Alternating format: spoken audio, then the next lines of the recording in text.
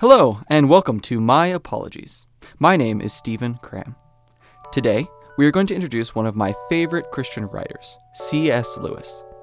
We'll talk about his life, his journey to faith, and finally, we'll discuss his book, Mere Christianity.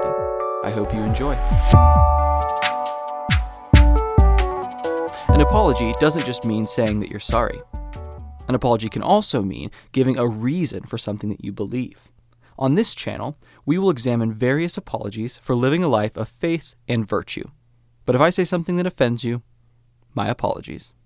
As I said at the beginning, we'll be spending some time today introducing the man C.S. Lewis. Lewis is one of my absolute favorite authors and thinkers. You know when you're reading something or listening to a talk or a podcast, and you come across a statement that just unlocks a whole new area of your brain? Like if I've been thinking about a question of faith and just sort of mulling it over for a while in my mind, it's just this unresolved tension that exists in there. And then someone like C.S. Lewis comes along, drops a fairly simple sounding one-liner, and it just solves all the tension all at once. It just clicks. He does this sort of thing all the time in his writings, and I think this is why I find myself going back to his books over and over again. It's for this reason that I'm planning to work my way through Mere Christianity for the beginning episodes of this podcast, however many episodes that takes. The plan is to discuss the main topics from each chapter from beginning to end. After that, I'm honestly not sure. I know we'll continue with content within the scope of our vision, but hopefully, by the time we get there, you, the audience, has grown, and we can cater more to your needs, which you're asking for. But back to Mere Christianity, 2 reasons that I'm going to start with that book. Number 1, I personally want to understand the content better myself, and teaching is the best way I know how to learn something. And second, I think there are a lot of people out there who could benefit from the thoughts and apologies within the book. Even in discussions I've had with many people who are deconstructing their faith or struggling in one way or another, I found that many have heard of Mere Christianity, but few have actually read it, much less engaged with the arguments within it. So I really hope this podcast can be a resource to get people introduced to Lewis and thinking about the Christian worldview that he presents. So, let's get started with an overview of his life. Right off the bat, I know the question that's burning in your mind, or at least it should be, is, what does the CS stand for?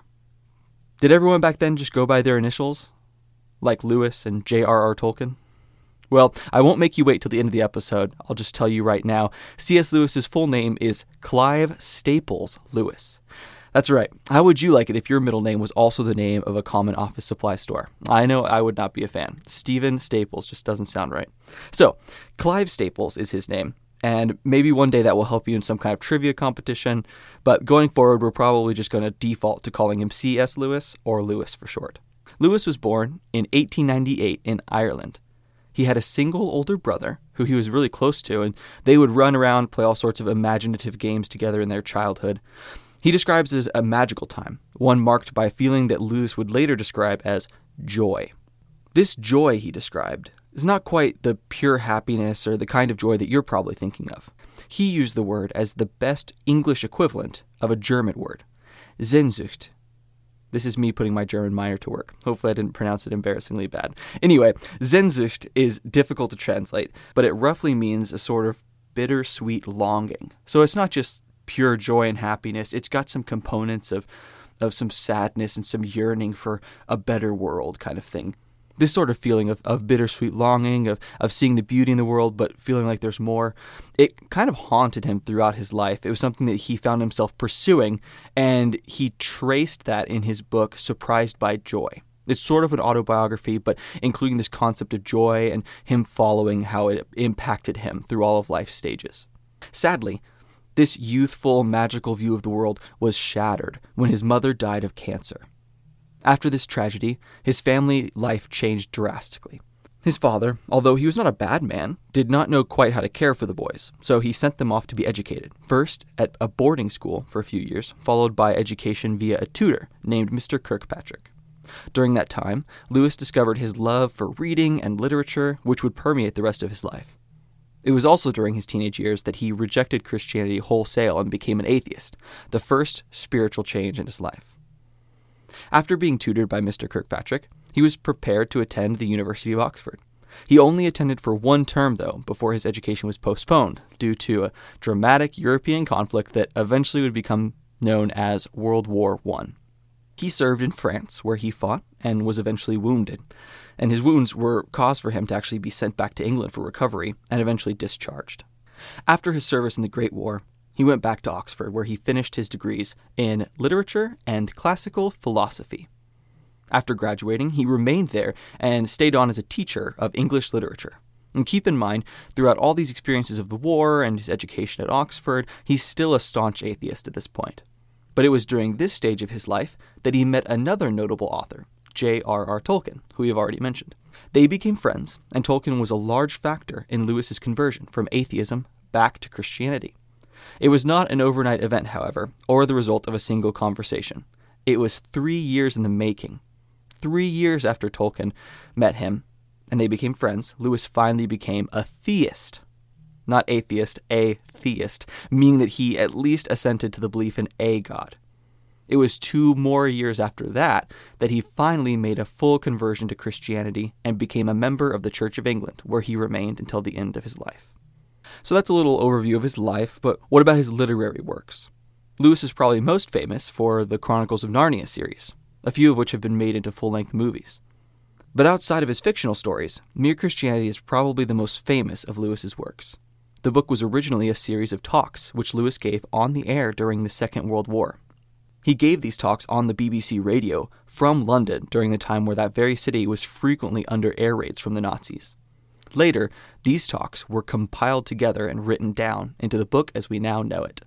Mere Christianity begins with a discussion of our human experiences of right and wrong as a clue to the meaning of the universe, what he argues is God, and eventually the gospel.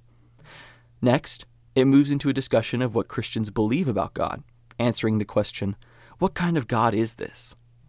The third section goes through various points of Christian morality and virtue. This section is particularly practical, which I love, and it has some really challenging content within it, so I'm excited to get to that point in the podcast. Finally, the last section digs into the Christian doctrine of the Trinity and some other concepts of the faith that are a little tougher to comprehend, a little more meaty of topics. Altogether, the book makes a compelling and cohesive argument for the Christian religion. Lewis is very careful to defend only that which he would call, quote, mere Christianity, thus the title of the book, or Christianity at its simplest, to say it in other terms. He intentionally does not get into denominational disagreements. This makes it uniquely helpful for anyone to read and gain insight into the faith who doesn't really want to engage in these sectarian squabbles. Not that we can't disagree over distinctions, but some people just want to understand the essentials that are agreed upon, and that's what this book is uniquely helpful for, I think. So this brings us to a topic that I want to touch on. It's a really polarizing one, but it's a topic that I think is worthwhile to talk about as we approach Mere Christianity, and that is the concept of ecumenism. Ecumenism, also called interdenominationalism, try saying that 5 times fast, it means promoting unity among all the Christian churches of the world. Now, I think we would all agree that unity is a good thing conceptually. Jesus himself prays for this in John 17, in his prayer for all believers throughout history. He asks God that all of them, meaning us, may be one, just as you are in me and I am in you. He compares the unity between all believers to the unity between the Father and the Son within the Blessed Trinity. And that's literally as unified as you can get. But we know, with 2,000 years of history to look at, that unfortunately this church history has been marred by institutional disunity. There are many denominations or flavors of Christianity to choose from. And many of these splits carry deeply ingrained hurts and really significant theological disagreements. So this is where the fear of ecumenism comes from. How do we rightly pursue Christian unity, something that Jesus clearly wanted, without diminishing the importance of really significant doctrines? Some people might not have a problem with this, thinking, why can't Christians just get over it and all be unified? While others might see these differences as being super significant and something that we can't just move past. Try to shove a bunch of Baptists with their congregation-led leadership into a room with a bunch of Roman Catholics and try to convince them that everything's all right and you're all on the same team now. It's not normally going to end well. So because of this, some people have found the ideas of mere Christianity challenging or even repulsive at times. How can Lewis pretend like these doctrinal differences don't matter? Well, to calm that concern, we can see specifically in his own words that he's not trying to do that. He knows that doctrinal differences are extremely significant in the life of a believer. In the preface of his book, he says the following: I hope no reader will suppose that mere Christianity is here put forward as an alternative to the creeds of the existing communions, as if a man could adopt it in preference to Congregationalism or Greek Orthodox or anything else. Right there, he's putting his thumb directly on the pressure point of hesitance that people might be feeling. He wants to calm fears that he's promoting a new way forward, or an extreme, unhealthy ecumenism. He goes on to describe his hope for what mere Christianity is good for, and he uses the image of a hallway with a line of doors on each side of the hall. And he says, if I can bring anyone into that hall, I shall have done what I attempted. But it is actually in the rooms, not in the hall, that there are fires and chairs and meals. The hall is a place to wait in, a place from which to try the various doors, not a place to live in.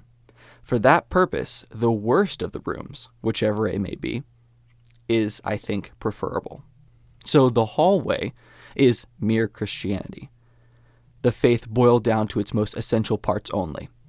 The rooms, in this analogy, are the various Christian churches that are available. He's trying to lead people into this hallway because it is the way to get into the rooms. More specifically, his hope is that the people only pass through the hallway on their way to one of the rooms, which they would make their church home. The end goal is to end up in a room. And he doesn't just see the hallway as a replacement for any of the rooms. Even the very worst room, as he says, would be better than just settling to live forever in the hallway. A healthy approach to ecumenism is expressed best, in my opinion, by John Piper in his article, Does Mere Christianity Mean Eliminating Denominations? In it, he says, Christian unity and Christian truth are served best not by removing fences, but by loving across them and having welcoming gates. We don't need to remove the distinctions, but instead recognize them and add passageways that allow for improved understanding and Christian charity between the groups. I've put a link in the show notes to Piper's article on the subject. If you're interested in ecumenism, I definitely think it's worth a read. All right, so that's our first episode. We've talked a little bit about Lewis's life, but if you want more information, I would really suggest getting a copy of his book, Surprised by Joy. I'll put a link as well in the show notes to where you can find that, but it also should be pretty easy to find online or even at your local bookstore. And I don't know about you, but I'm really excited to get into the contents of Mere Christianity with you. I'm going to learn a lot just by preparing the content, and I really hope you get some spiritual growth from it as well. If you enjoyed this episode, please consider subscribing, share this with a friend or family member who might be interested, and leave a review. I'd love to hear from you, and it helps get the word out to even more people. Until next week, my name is Stephen Cram, and this has been My Apologies.